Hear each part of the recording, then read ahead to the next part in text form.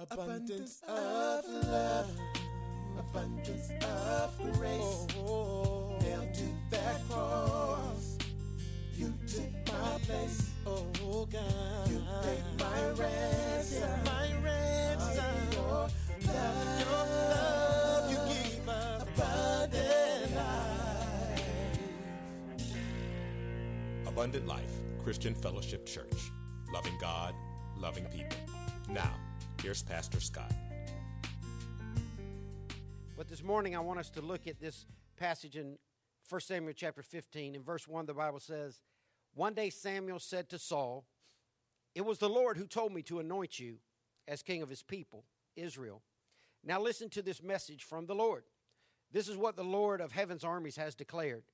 I have decided to settle accounts with the nation of Amalek for opposing Israel when they came from Egypt. Now go and completely destroy the entire nation of Amalek, men, women, children, babies, cattle, sheep, goats, camels, and donkeys.' So Saul mobilized his army at Telaim. There were 200,000 soldiers from Israel and 10,000 men from Judah. Then Saul and his army went to a town of the Amalekites and lay in wait in the valley. Saul sent his warning to the Kenites, 'Move away from the Amalekites where they live, or you will die with them. For you showed kindness to all the people of Israel when they came up from Egypt.' So the Kenites packed up and left. Then Saul slaughtered the Amalekites from Havilah all the way to Shur, east of Egypt. He captured Agag, the Amalekite king, but completely destroyed everyone else. Saul and his men spared Agag's life and kept the best of the sheep and goats, the cattle, the fat calves, and the lambs, everything, in fact, that appealed to them. They destroyed only what was worthless or of poor quality." That's a lot of reading to start with, but I want to talk to you this morning from a sermon titled Partial Obedience. Pray with me. God, thank you for your word. God, I pray that you'd strengthen my body now. Touch my mind and my mouth, Lord. Let me say the things that would honor you today, God. I pray you'd speak to us. Lord, let us be taught from your word by your Spirit. God, I pray you'd increase our faith. Show us what you'd have us to know, God. We thank you for your love. We thank you for your goodness, for all that you're doing, Lord, and we ask you to do your work now. In Jesus' name, amen. Partial obedience. We live in a day and time where most people believe that when it comes to our servitude for God, a little is enough. We have been taught and watched other people say, well, at least I'm not as bad as so-and-so, as if that makes you good enough. I want us to understand today, if you don't get anything out of this message, if you fall asleep before I even get back behind the podium, I want you to get this. God expects more. There is a high standard for Christianity, and we need to understand exactly what that standard is. I'm going to do a lot of teaching this morning, less preaching and more teaching, so it's going to require your fellowship. You're going to need to follow along and stay involved in this story. This is a historical account, and we've got a couple of different players and a big country involved. We've got Samuel the prophet involved in this passage. We've got Saul the king involved in this passage, and we've got a nation of people called the Amalekites, which are the enemies of the people of God. I've got more points to this message than any other message I've ever had, so let's move through them quickly because I want to get you out here early. First thing I want you to see this morning is that God gave Saul specific instructions. One of the things I love about the Lord is he's very specific. The Bible is a specific book, and if you read the Bible, you're going to find out not only does God give Saul specific instructions, but there are specific instructions in this book for us as well. Can you believe that? Listen to what the word says in 1 Samuel 15:3. Samuel is telling Saul what God has for him to do. He said, now go and completely destroy the entire Amalekite nation. Go and completely destroy. What kind of destroy? Completely destroy. This is a specific word, and you need to have specific instructions on what you believe God wants you to do with your life. Now, everybody doesn't have it as easy as Saul. Saul had this man Samuel who was always coming around to him to tell him exactly what God said. Well, God has helped us even greater than that, though, because he's given us his Spirit on the inside, and he's given us this book. The difference is this book won't come around and grab you. You got to come around and grab this book. This book won't pull you over and say, hey, thus saith the Lord. You got to pull this book over and hear what thus saith the Lord. But Saul had this prophet, Samuel, who came by and told him, this is what God is commanding you to do. Go and completely destroy the Amalekite nation. Men, women, children, babies, cattle, sheep, goats, camels, and donkeys. That's pretty specific. I don't know if they had dogs and cats back then. I don't know if they had iguana or turtles back then. But I do know that they had cattle, sheep, goats, camels, and donkeys. And God said to do what to them? Destroy them how?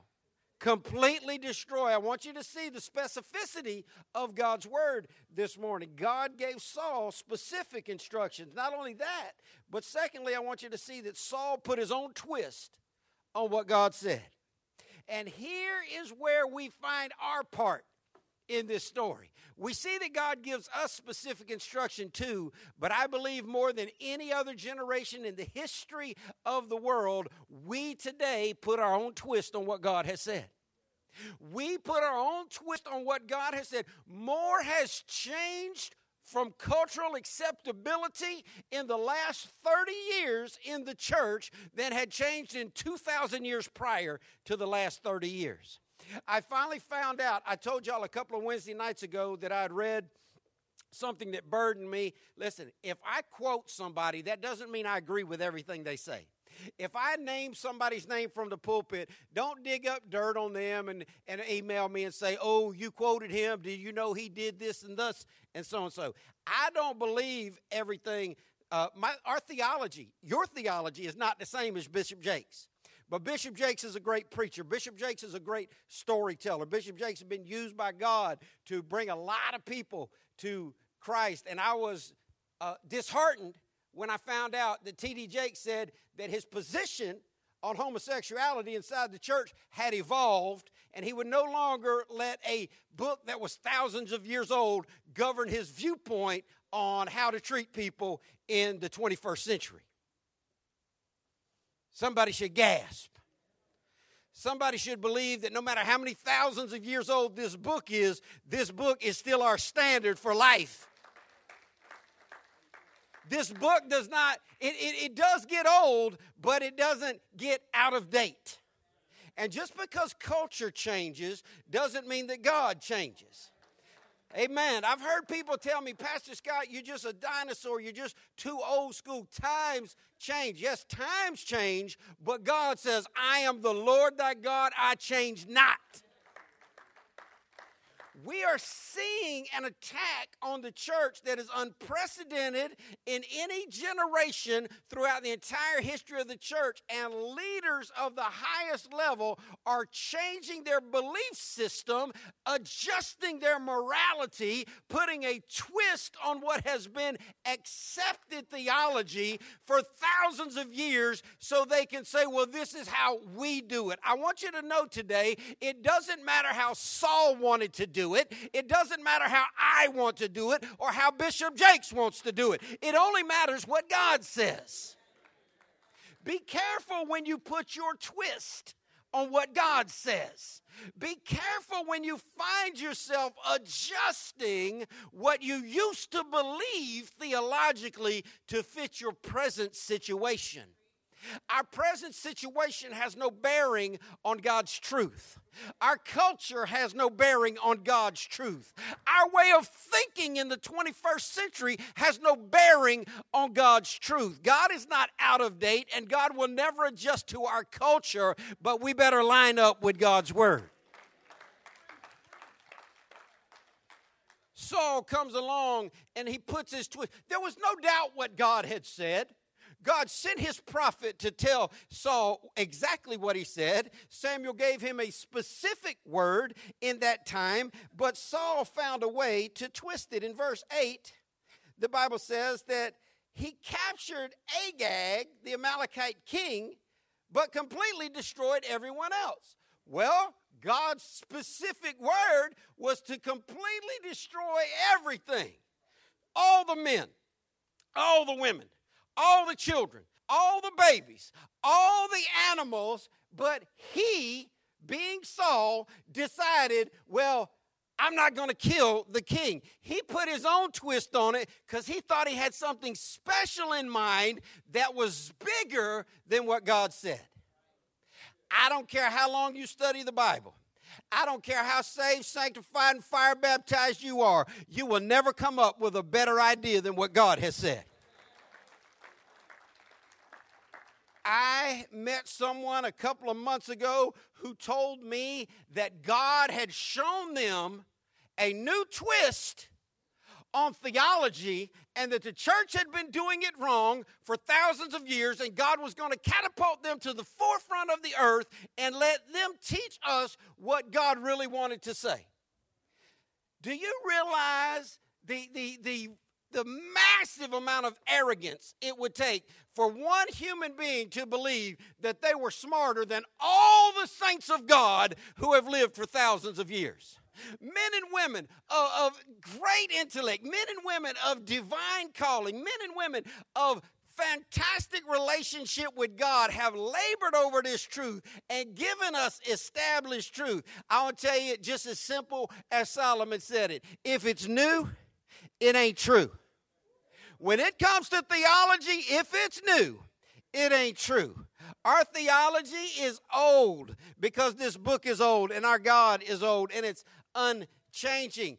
Saul comes along, he puts his own twist on it. He said, well, I know God said to kill them all, but I kind of like this king. I got something special in mind for him. So he decided to completely destroy everyone else. I told you the title of the sermon this morning is Partial Obedience. Can you see what Saul is doing? He's having partial obedience. He's not completely disagreeing with everything God said. He's not completely disrespecting everything God said. He's not going against everything God said, but he is putting his own twist on it. In verse 9, the Bible says Saul and his men spared Agag's life and kept the best of the sheep and goats. Y'all see where this is going? It's going from bad to worse. God said, destroy them all. Now that sounds brutal and savage, but it is what it is. Why did God want all the babies killed? You don't have a good answer for that because no one does, and I don't either. Why kill the donkeys? I mean, let's just get down to it. Okay, what did the donkey do? Why kill the donkeys? I mean, what could the donkey have possibly? It does not matter why.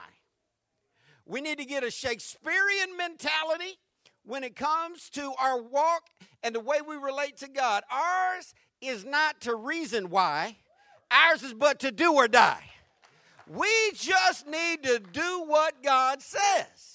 If you have to figure everything out that God tells you, you will never walk by faith because sometimes you can't figure it out. You just have to faith it out.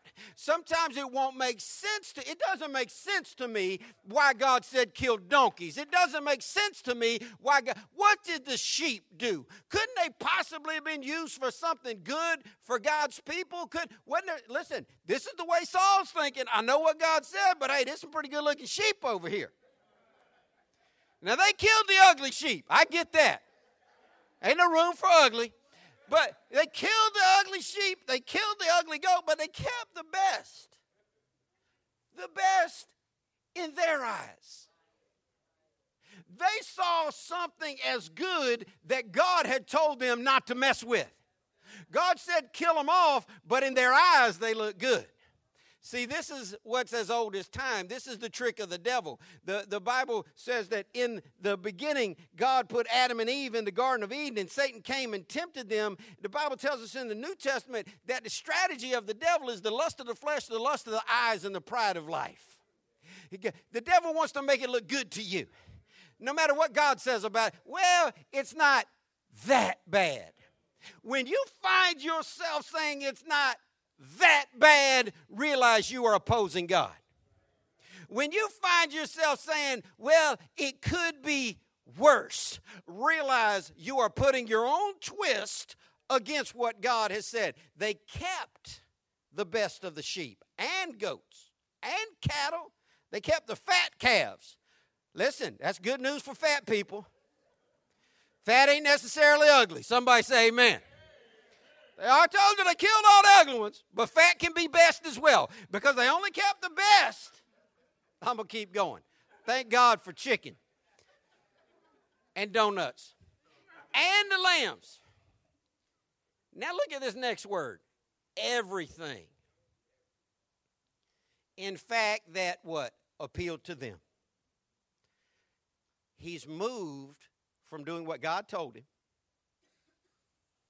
He did a little bit of what God told him. He put his own twist on it in as far as it appealed to him.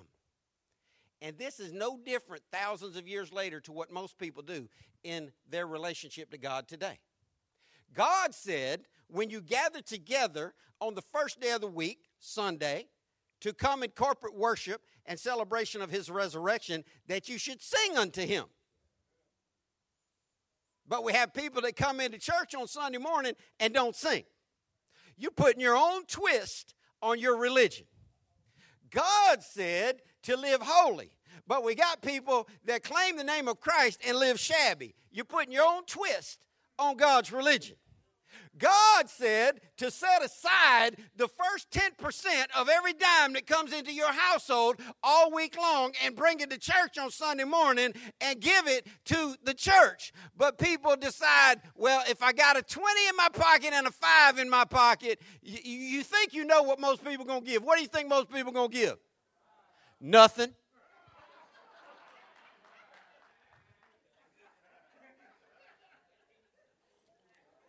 I ain't telling you what I heard.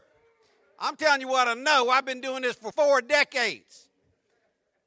People put their own twist on what God said. They kept everything that appealed to them. In their mind, they did a lot of what God said. But in actuality, they only did what God said that they agreed with.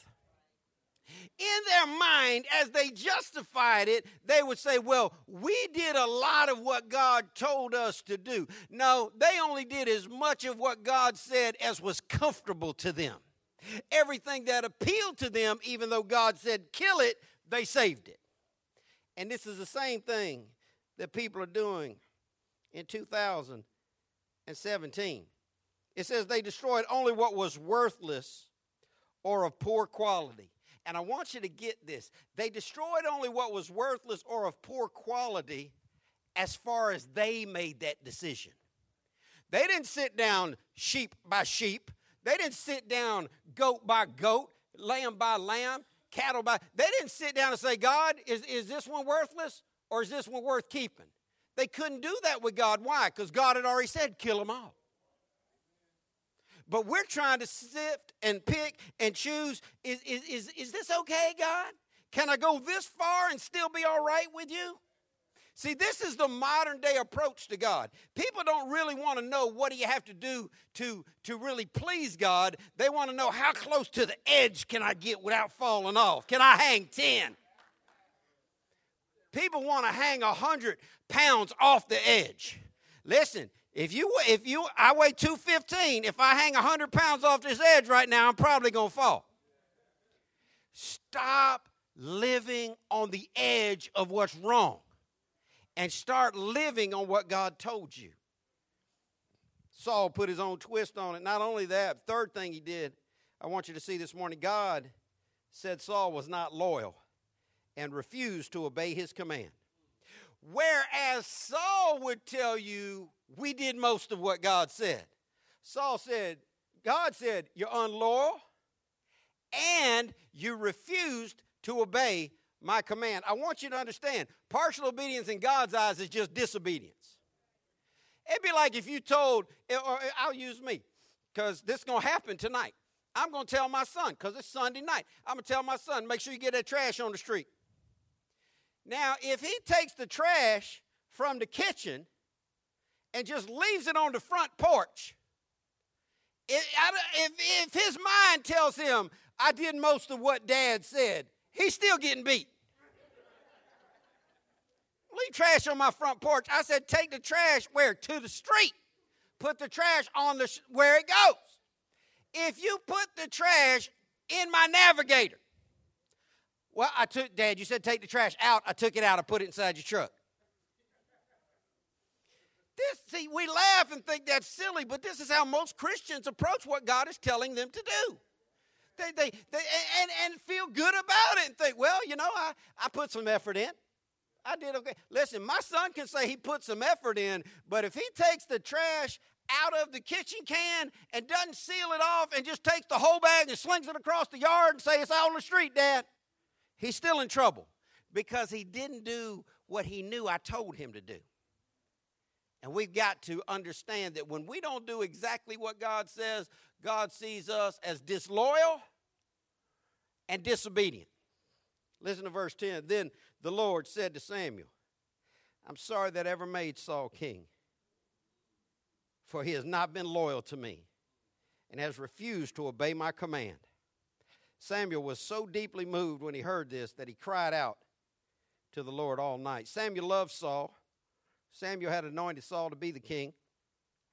They worked in conjunction together to keep the nation right. And God said, I'm sorry that I ever made Saul. This is a hard phrase to understand in the English because why would God be sorry for anything if he knows the end from the beginning? If God knows everything that's going to happen, how is he all of a sudden sorry for Saul? This does not indicate a change of mind. God's not changing his mind because God never changes his mind. The Bible says he's of one mind and he can't be turned. He's not changing his mind. It's just an expression of sorrow. He's sorrowful over Saul's disobedience. I want you to know the scripture tells us that we can grieve the Holy Ghost. The Holy Ghost is God. We can sorrow God by our disobedience. And when we sorrow God by our disobedience, God sees us as not only disloyal, but unblessable. And I believe this is one of the greatest things that sorrows God over our disobedience. God is our Father. Somebody make the air a little colder in here. God is our Heavenly Father. And a father wants to bless his children. I tell my kids all the time. My kids ask me for stuff every day. Whether it's, Dad, can we go to Disney World today? Like, that's the everyday request. Dad, can we watch this $500 pay-per-view? Dad, can we go to this place to eat? They're always asking because they know I love them and I want to bless them. But if my children disobey me, disrespect me, or unloyal to me, or disobedient to me, then they take themselves out of the position of being blessable. And the sad news for the average Christian, we're not in a position of blessability. We have a Father who longs to bless us. We have a Father who longs to give us the kingdom, the Scripture says.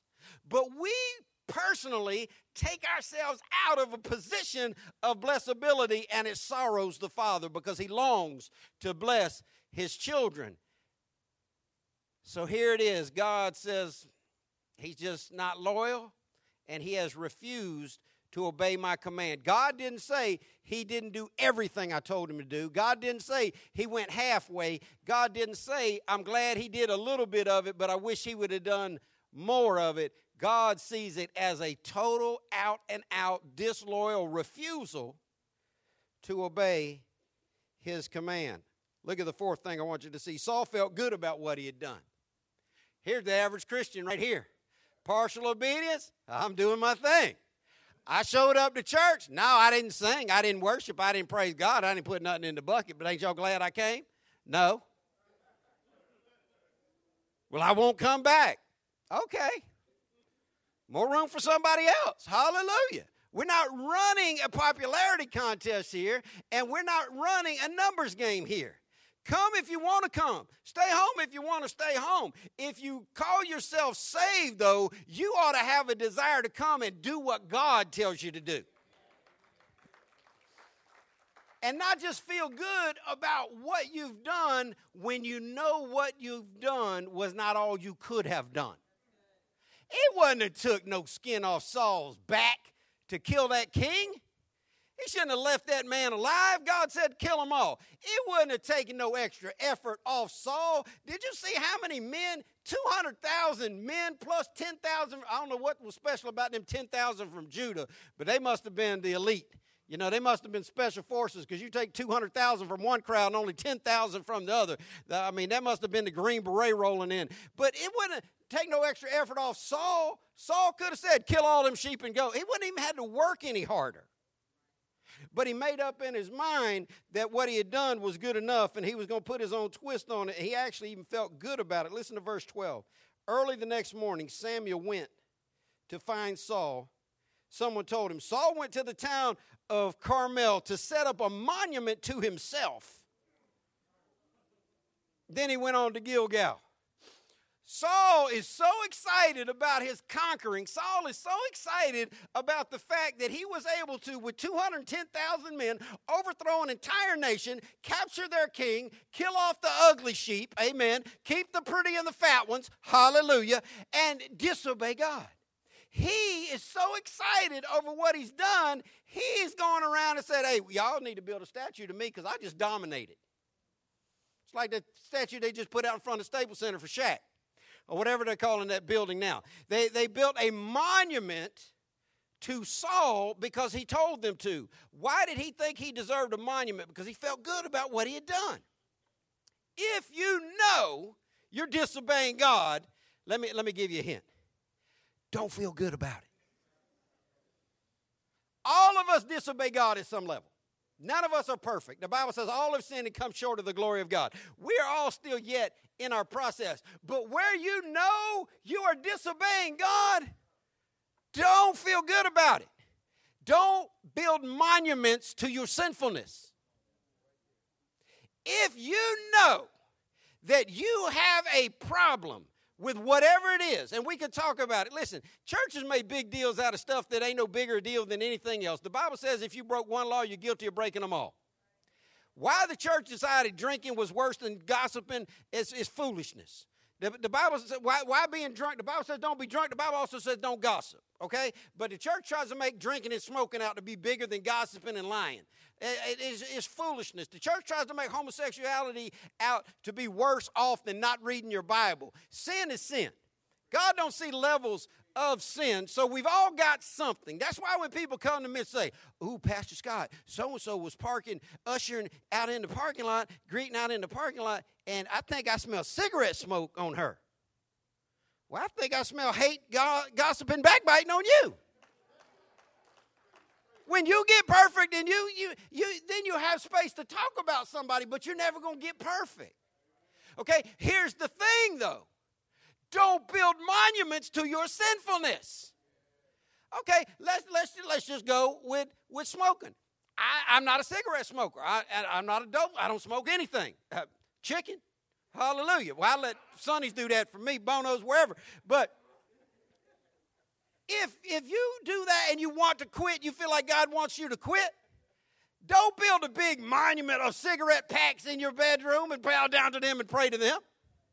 Let's get off that, because there's other stuff affecting people in the church. If you are an internet porn freak, check 1, 2. Are y'all hearing me? If you are surfing the internet, looking at stuff that is going to twist your mind, and the Bible says to avoid youthful lusts, the Bible says flee from that type of behavior. But if you have a stronghold in that area, and that's an area of sin for you, if that's an area for weakness for you, don't go to the store and buy 500 porno books and stack them up in the middle of your living room and bow down and pray to them. You ought to have some shame to your foolishness. You ought to have some, at least, I know it's wrong, pray for me, I need to do better. You ought to at least have that much. If you go build a monument to your disobedience, then you're pushing the envelope at this point. You're about to find out where Saul ended up. If you get to the place where you can say, I'm just doing me, and that's who I am, and that's what I'm about, you have crossed into dangerous territory. This ought to be the story for every Christian. Let's just say maybe you got a drinking issue. Maybe you just, you just find yourself getting drunk every day. You know you don't want to be drunk every day. The Bible says don't be drunk, so you don't want to be drunk. But maybe that's just an issue that you have going on. And you say, pray for me. I need to do better. You're not building up a you don't save all your empties and stack them up and build a monument to them. You don't save all your empties and bow down and pray to them. If you are saved, you ought to at least have enough Holy Ghost in you to say, I know it's wrong. I need to do better. Pray for me that I'll do better. Saul don't have it like that. Saul's like, man, y'all build me a trophy. I just dominated. I feel so good about what I did. Listen to verse 13. When Samuel finally found him, Saul greeted him cheerfully. This dude is shot out. He's so proud of himself. He's so full of his own greatness, he doesn't even realize that he's been disobedient to God and to the man of God. And listen, most people live different in front of preachers than they do in front of other people. That don't make sense. Preacher's just a human being. Okay? Preacher is no special person at all. A preacher no different than a Christian plumber. Just a Christian doing what God told him to do. That's all he is. I go on visiting on people. I told y'all before about people's look like their hair's on fire. I've walked up on people, go visit somebody, stop by their house. I see them. I'm riding down the road, pulling up their driveway, and then all of a sudden they take this hand and do this with it. Why did they do that? They're trying to hide something. And I'll let it go for a minute because I've been in the Army. And I know the strain that this puts on your shoulder and on your elbow. You can't hold this parade rest arm position for too long before it starts to cramp you down.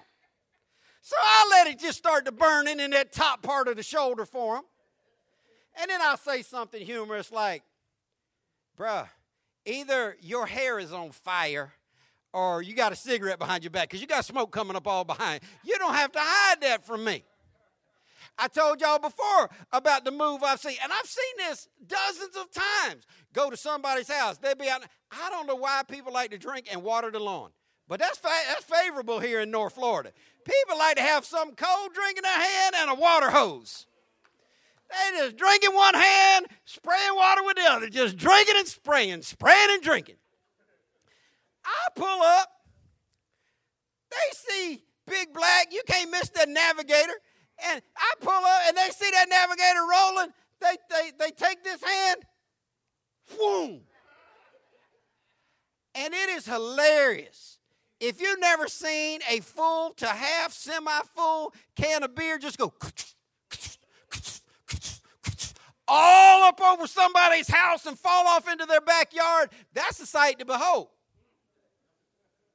And I'm like, bruh, why'd you throw your beer away? Oh, you saw that? I saw that. It just rotated 300 times, spitting out beer as it flew over your house. Either you threw a beer can over your house or we're being invaded by alien beer cans, spitting on us. And rinse that off your roof. Gonna draw bugs. Oh, you saw that? Why would you throw that away? Because of me. Why are you going to hide that? Because of me. If you know it's wrong, you need to understand God sees it. Oh. Yeah, well, now throw it over your roof. Hallelujah. But at least those people, the can-tossing, back-hiding folk, have enough Holy Ghost in them to have some shame in their disobedience. Now Saul was like, what's up, preacher? Greeted him cheerfully. What's up, preacher? And then he gets churchy on him. May the Lord bless you.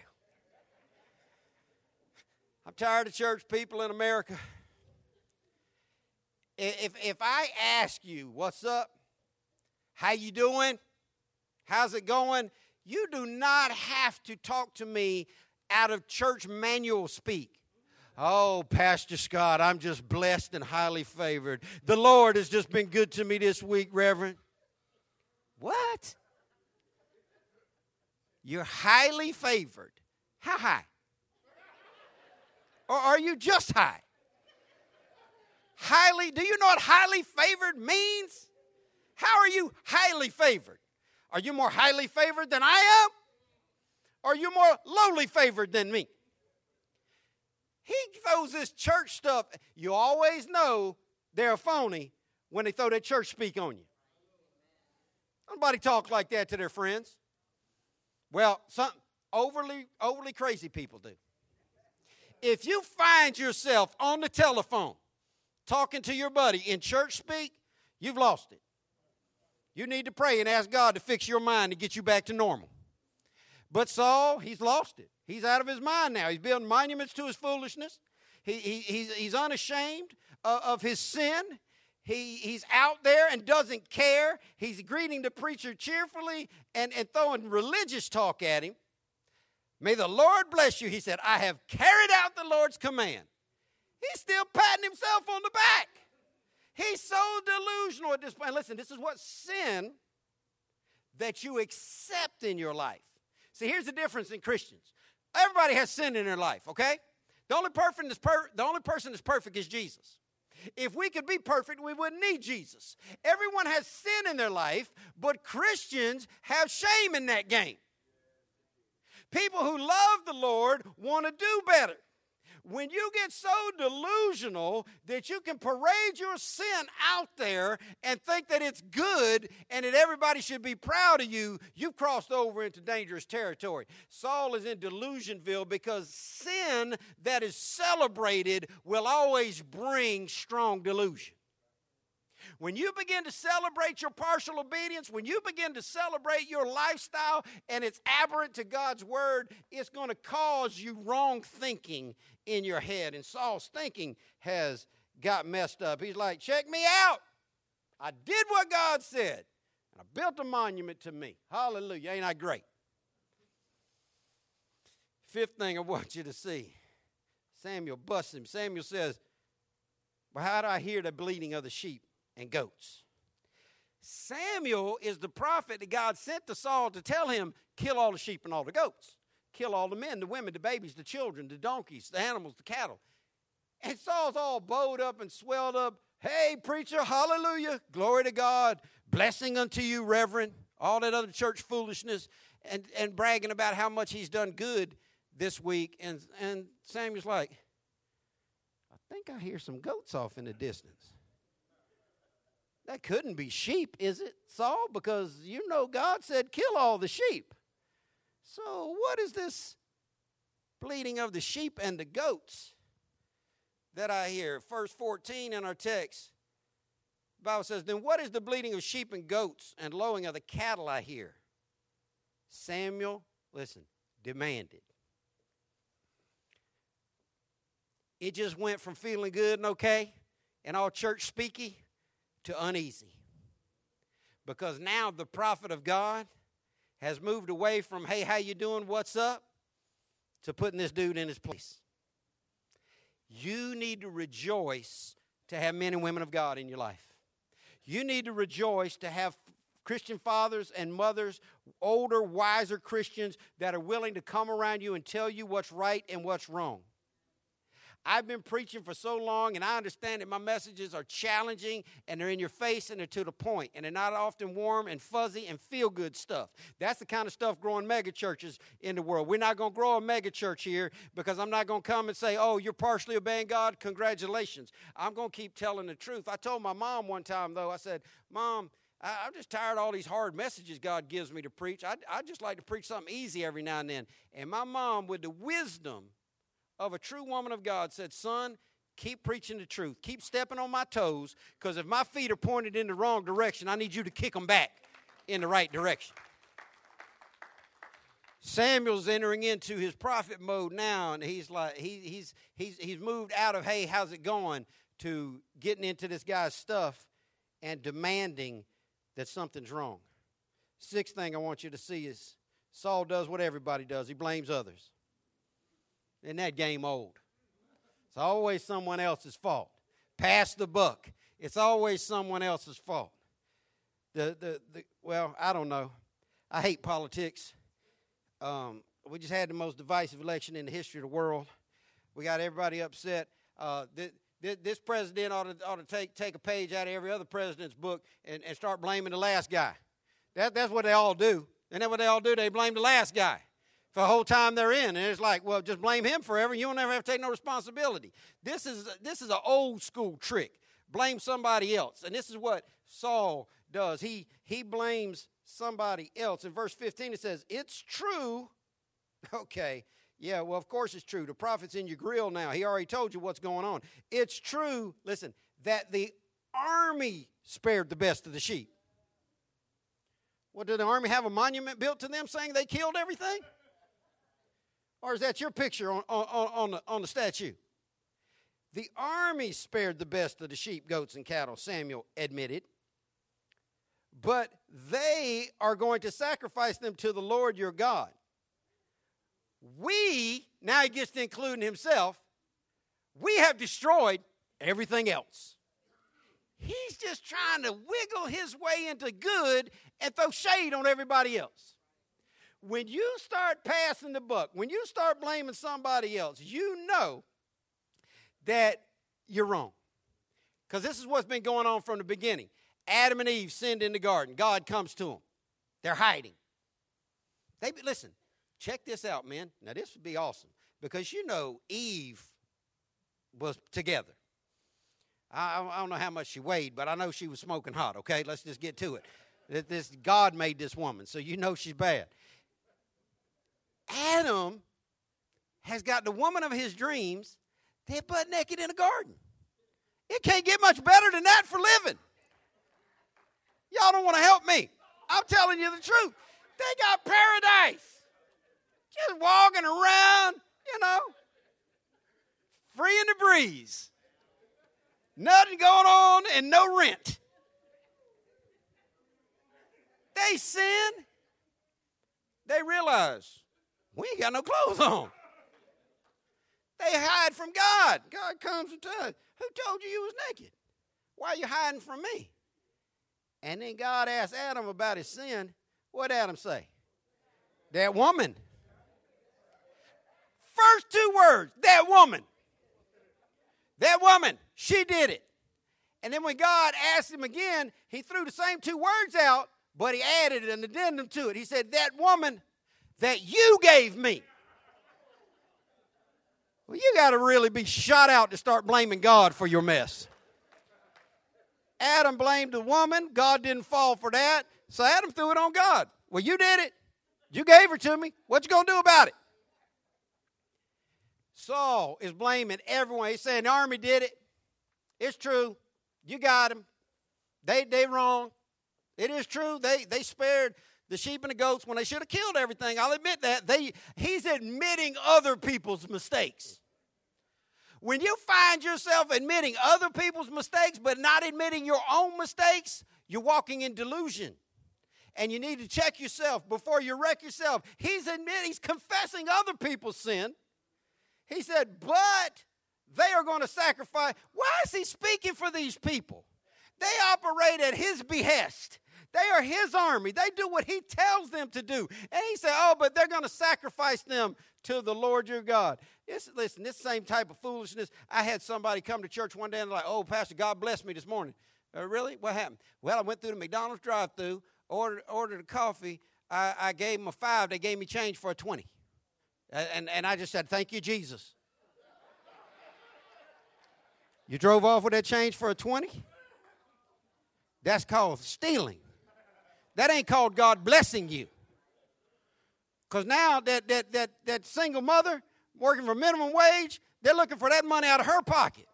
Because she made a simple mistake. And you're supposed to be saved, sanctified, filled with the Holy Ghost. You should have told that woman, here, let me give this back as a testimony to your integrity. But no, people start saying, well, I know it's wrong, but I'll give some credit to God and I'll turn it into a blessing. Listen, God, get this if you don't get nothing else. God will not bless your mess. Ever. God will not bless your mess. No matter how you try to twist it, no matter how you try to polish it, no matter how you try to present it, God will not bless your mess. He's squirming now because the man of God's up in his face. He's squirming. He's blaming other people. He's confessing sins that other people did. And then he says, then he puts himself finally into it. He says, we have destroyed everything else. He knows he's wrong, but he's not willing to deal with it in an honest fashion. Listen, if you're wrong, say you're wrong. God knows. I mean, you fool some of the people some of the time, but you can't fool God. And everybody else ain't worth fooling. You cannot fool God. Listen to verse 16. Then Samuel said to Saul, stop! Exclamation point. He's sick of this. See, this old soul preaching right here. He doesn't coddle him and comfort him and stroke him in his sin. He yelled at him. Don't be scared to raise your voice to your children, parents. He said, stop it! Listen to what the Lord told me last night. Ooh, Saul's, what did he say? What did he say? What did he tell you? Saul asked. Samuel told him, although you may think little of yourself, are you not the leader of the tribes of Israel? The Lord has anointed you king of Israel. Samuel set him up and letting him know, no matter what you think of yourself, you are who you are because of God's grace on your life. You have what you have because God has given it to you. The place you're in, the space you're in, the air you breathe, and the position you occupy, God put you there. Verse 18, and the Lord sent you on a mission and told you, go and completely destroy the sinners, the Amalekites, until they are all dead. Why haven't you obeyed the Lord? Why did you rush for the plunder and do what was evil in the Lord's sight? See, this old school preaching, calling it what it is. Because it is what it is. And the truth's the truth what? Anyhow. The truth's always the truth. And this preacher's not scared to call the truth the truth. He's not polishing it up because the king can have him killed, which Saul could, other than the fact that, Samuel had God on his side. But he's not scared and running from politicians. He's letting them know what you did was evil in the Lord's sight. Stop saying you're going to give some of it to God. Stop justifying it. Stop blaming it on your foot soldiers and just own it. You did this. Why? Why did you do this? Why didn't you obey the Lord? Why did you rush to take that stuff when you knew God told you not to? And then Saul continues on, 7th point, justifying his actions. This is what people continue to do. Listen, if you got kids, you know about people justifying their actions. 2 kids in the bedroom. This is my house. 2 kids in the bedroom. 2 boys in the bedroom. I hear something break. I hear a loud bang. I hear a scream. I got one question. Who did it? They both have the exact same answer. He did it. You know how children are. But listen, adults can be this way too. Saul is still justifying his actions. Saul says in verse 20, but I did obey the Lord. Saul insisted. Let me tell you something. If you do wrong, and God sends somebody your way and says you did wrong, why?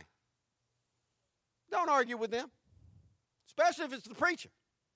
Just admit that you did wrong and go into confession and repentance mode. Because God said if you ask for forgiveness, he'll give it to you. Saul's like, no, you got me wrong, preacher. You in here yelling at me, telling me what I did wrong. I did obey the Lord. Saul insisted. When you start arguing with experts, when you're in the wrong to begin with, you find yourself in a deficient place. Samuel is the expert in what God said because Samuel was the one God used to say it. Samuel knew what God said, and now this dude is trying to say, oh, no, you're telling me I did wrong, but I did right. I carried out the mission that he gave me. I brought back King Agag, but I destroyed everyone else. Here's more justification. I did almost everything I was supposed to do. And here's the deal. Parents, You got to accept your children based on loving obedience. This is how God accepts us, on loving obedience. If you only accept your kids on perfect obedience, then you're never going to be able to accept them. If I tell my children to clean the bathroom, at 53 years old, prior service, raised in a disciplined home, I can go behind my 12-year-old and find something that wasn't done to perfection. Do you follow that? But as a parent, I also know whether or not he put his heart into it and tried to do right. God is looking at your heart. God is looking to see, did you try to do right? Saul's not even trying to take any responsibility. He's not trying to do anything but get away with his twist, get away with his foolishness, blame other people, and not repent. He said, yeah, I brought back King Agag. He doesn't say, and I was wrong for that. He just said, but I destroyed everything. Now all of a sudden, he destroyed everything. Before it was them, now it's him. Like he did any of this killing. He's sitting on a horse somewhere watching this. But now he's taking credit for all the wrong stuff, ducking blame for all the stuff he should be accepting. Eighth thing, and here's the most famous phrase out of the entire book of 1 Samuel. Chapter 15, verse 22 says, but Samuel replied, what is more pleasing to the Lord? Your burnt offerings and sacrifices, or your obedience to his voice? Listen! Exclamation point. Obedience is better than sacrifice. And submission is better than offering the fat of rams. Samuel tells the king at this point to obey is better than sacrifice. And this is the word of the Lord for April of 2017. Obedience is still better than sacrifice. God said to obey is better than sacrifice. If God tells you to do something, you need to do it. Don't not do it and try to shine it up and give it to God. See, this was Saul's back excuse. He was just going to keep all that for himself because the scripture said they kept what appealed to them. It didn't say they kept what they thought would appeal to God so they could give it to God. They kept what appealed to them. This was a selfish act on their part. They were going to keep it for their own use, but when caught, now see, there's a difference in being sorry for something and being sorry you got caught. All right, that's a different message for a different time, but you know what I'm talking about. He, now sorry that he got caught, tries to polish it up and say, but we're going to give it to God. Or we're going to give some of it to God. God don't need some of nothing. See, this is where people mistake church, preachers, and God. They think that God ought to be happy that they even come to church on Sunday. No, coming to church is your sacrifice. What a great sacrifice. We come sit in mostly air-conditioned buildings on padded chairs. I'm not sure that that's a great I know you got to get up. I mean, come on. I mean, it's at 10:30. Your work probably starts earlier than that. But coming to church, you may be able to call your sacrifice, but that's not all that God is looking for. God says your obedience is more important than your sacrifice. Serving in ministry is your sacrifice, but God says your obedience is more important than all that. It doesn't matter if you give millions of dollars to church, sit in church for thousands of hours, read the Bible, sing songs to God, serve in every ministry. If you know you are living in disobedience to God and you are not doing anything to try to correct that, God is not smiling on you. Because God will not bless your mess. Last verse I'm going to read. Verse 23. Last point. Sin has consequences, and we need to understand this. Samuel said, rebellion is as sinful as witchcraft, and stubbornness as bad as worshiping idols. So because you have rejected the command of the Lord, he has rejected you as king. Saul is the first and only king in the history of the nation of Israel. Saul is the best-looking man in the whole country. The Bible says he was head and shoulder taller than everybody else. He was big, strong, good looking. His name means natural ability. He had all the natural ability in the world. He's the only king. God's man had anointed him to be the king. But because of his willful, arrogant, and unrepented disobedience, God rejected him. There's a difference between sinning and sinning with arrogance. And this is what I want us to get, because everybody in this room is a sinner. Everybody on this planet is a sinner. Everyone who's saved is still a sinner. And we're going to fight and struggle and deal with our imperfections. But there is a difference between sinning and sinning with arrogance. There's a difference between sinning and hoping to do better than sinning and saying, I'm just doing me. Saul was at the point where I'm just doing me. I don't care what the preacher thinks. I don't care what God thinks. I don't care what anybody says. This me, and I'm going to do me. When you get to that place, you need to just get a T-shirt that says, I am an arrogant sinner, and I don't care what anyone can do. I've had people tell me in counseling, marriage counseling, they're going to walk away from their spouse for someone else. And I told them, God is not going to bless that. God said you got to stay together. God said what he joined together don't break up. God said y'all got to work this out. And I've had people say, I don't care what the Bible says, and I don't care what God does to me. I'm moving on. That level of arrogance does not know how much stronger God is than human beings. See, God could have done anything to Saul. But here's what God does consistently, and if you study the Bible, you'll find out. God knows how to get your attention. He knows how to pull your punk card. He knows where your soft spot is. He knows how to hit you where it hurts. And the thing that Saul valued more than anything else was being the king and having Samuel in his pocket. If you keep reading this chapter, you'll find out. Samuel said, I ain't even going back. I ain't even riding back on the same road with you, bro, because God is done with you. And Saul begs him, please come back my way. Let me go worship with you. And Samuel's like, nah, you got the funk on you, son. I got to go a different way. Saul was so proud of the fact that he was the king, and Samuel was his co-signer. So God decided, okay, he'd been sending Saul love and grace and merciful messages, trying to get Saul to do what's right, trying to get him to walk in obedience, at least trying to get him to feel sorrowful for his sin. But he wouldn't. So finally, God says, I just reject you as king.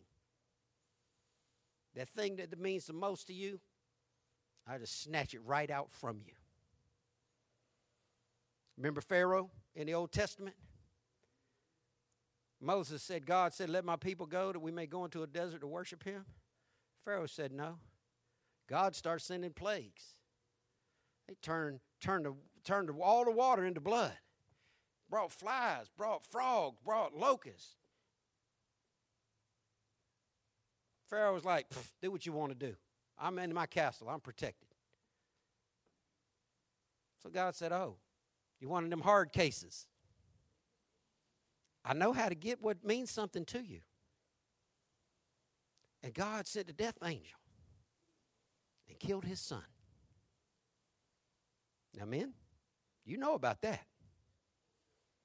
You might be willing to stiff your neck up and argue over some stuff, but you're not trying to lose your children. God knows how to get your attention. Saul wouldn't listen. See, a lot of comparison has been made theologically between Saul and David, because Saul was the first king, David was the second king. And a lot of people think that Saul got rejected by God because he was sinful. Saul didn't get rejected by God because he was sinful. Actually, the scripture records more sinfulness from David than it does from Saul. David was a murderer, a whoremonger. He had at least 8 wives that we know of by name. He cheated on all 8 of them. He was a bad parent. He had incest in his home. He had murder in his home. He was a coward. He was scared of his own children, running and hiding. He did so much wrong, much more sin than Saul did. Why does Saul get rejected as king, but David got honored as king? Because he didn't repent. He sinned willfully with arrogance. See, whereas Saul was stiff-necked, I'm going to be me. David was rubbernecked. David had spin around and walked back to God. Every time, see, that's what repentance means. To have a change of mind that results in a change of direction. You walk in the wrong way, God says, what you're doing is wrong and that's not pleasing to me. I see that, I'm going to walk this way. A change of mind that results in a change of direction. David, every time he was confronted by God's man or by God's Spirit, would turn around and walk back toward God. Saul was not rejected for being a sinner, and God will not reject you for being a sinner. Saul was not rejected because he had issues, and God will not reject you because you have issues. Saul was not rejected because he was yet imperfect, and God will not reject you because you are yet imperfect. Saul was rejected because he was arrogant, he was willful, and he was determined to continue in his foolishness. He was stubborn. He was stubborn, and he was rebellious. And that's why verse 23 says, rebellion is as sinful as witchcraft. See, if you study, you'll find out that Saul had torn down the idols that were being used by witches and diviners. Saul had represented witchcraft as wrong, but God sends his man to say, your rebellion is just as bad as that witchcraft you preach against. Whatever it is that you're doing that's wrong is just as bad as what somebody else is doing that's wrong that you don't like. Or you don't like what they're doing that's wrong, but you justify what you're doing, and it's just as wrong.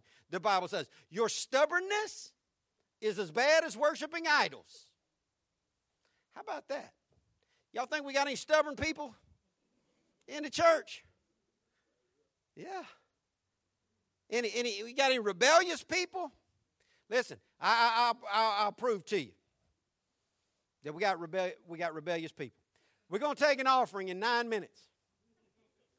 And God said, put 10% of all your increase in the bucket. We're going to see how rebellious folk are. You don't like that rubber meeting the road, proof in the pudding stuff. You want pie in the sky and the sweet by and by stuff. You want me to pat you on your way to hell. Listen, rebellion is just as bad as witchcraft, and stubbornness is just as bad as worshiping idols. Here's what I want you to understand. Sin is sin, and all of it is bad. Stop justifying your sin over and against somebody else's sin. Stop thinking that somebody else is a worse person than you are because they do something you don't. Well, I would never do that. Well, ain't you special? Don't make you right. Sin is sin. And because Saul just continued to blame others, continued to stay arrogant, stubborn, rebellious, God rejected him. Now, if you study timelines and chronology of the Bible, you'll find out from this point to the time where David actually became king was 25 years. Check this out. I'm done. Saul kept being the king for 25 years after God was done with him. Just because everybody don't see how jacked up you are, don't mean God hadn't already pulled the covers off you. God knows what he's doing, and he has a time frame. And here's how God's time frame always works. He asks you to change. He asks you to do better. He gives you opportunity after opportunity after opportunity. He gives you grace to repent. And if you don't, you put yourself in a position of being dealt with. And God dealt with Saul. Didn't happen right away, but it happened. And he lost the thing that meant most to him. We saw 9 things in this long passage. God gave Saul specific instructions. He gives them to us too. You need to obey everything God tells you to do. The Bible says if you know to do good and you're not doing it, that's sin. Saul put his own twist on what God had told him. Don't do that. Don't be stubborn like that. God saw Saul as unloyal and disobedient. That's not who you want to be, Christian. God said the eyes of the Lord run to and fro throughout the whole earth looking for one person who was completely loyal to God. Saul was not that one person, but you can be. God is not looking for someone who's completely perfect. He already has that person in himself. He's looking for someone who is completely loyal. And you need to be that person to God. Saul felt good about his foolishness. And he built a monument to himself. Don't do that. See your wrong is wrong. Samuel heard the sheep and the goats in the distance. You think people don't hear your sheep?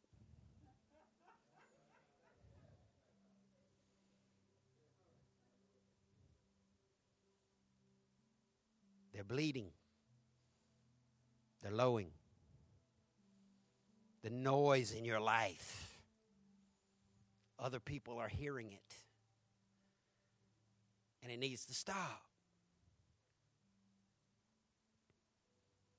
Saul could have made a change, but he blamed other people. Don't do that. See, if you want what others have, you got to do what they did to get it. And the Bible says we have these stories for our examples that we can learn from them.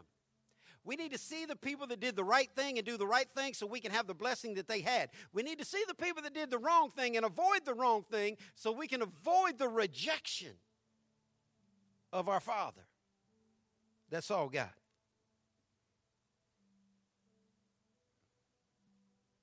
Saul blames others. He justifies his actions. Don't be that person. When you start saying, but I never did this, but I never did that, but I'm not as bad as so-and-so, but she's worse than me, but he's worse than me. Deal with you. Deal with you.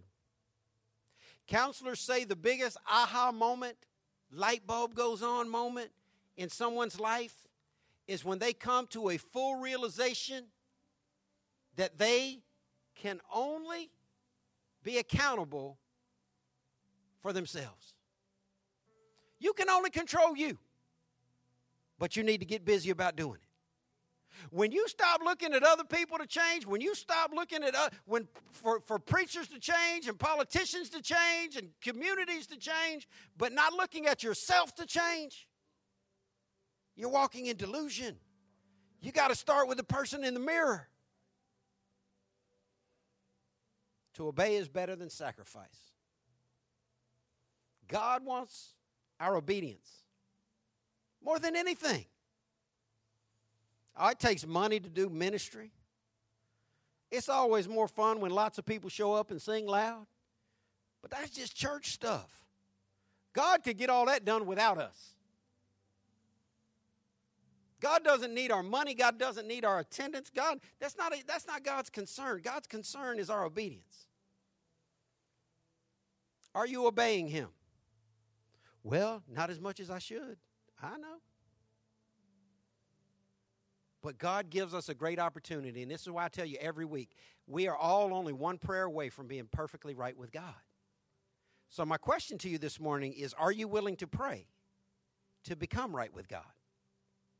Or would you like to stay rebellious? Are you willing to pray and ask God to forgive you? Or would you like to stay stubborn? Because your rebellious and your stubbornness is just like witchcraft and idolatry. God said if we confess our sins, he'll forgive us of our sins. All of us have sinned, but all of us won't repent. All of us have sinned, but all of us won't ask God to forgive us. All of us have sinned, but all of us won't own it. When you start owning it, and you start asking God to forgive you for it, you're going to see a different level of life come your way. The rejection will turn into acceptance, and the acceptance will turn into help, And the help will turn into change, and the change will turn into something better. And this is what God wants for you. But it starts with you.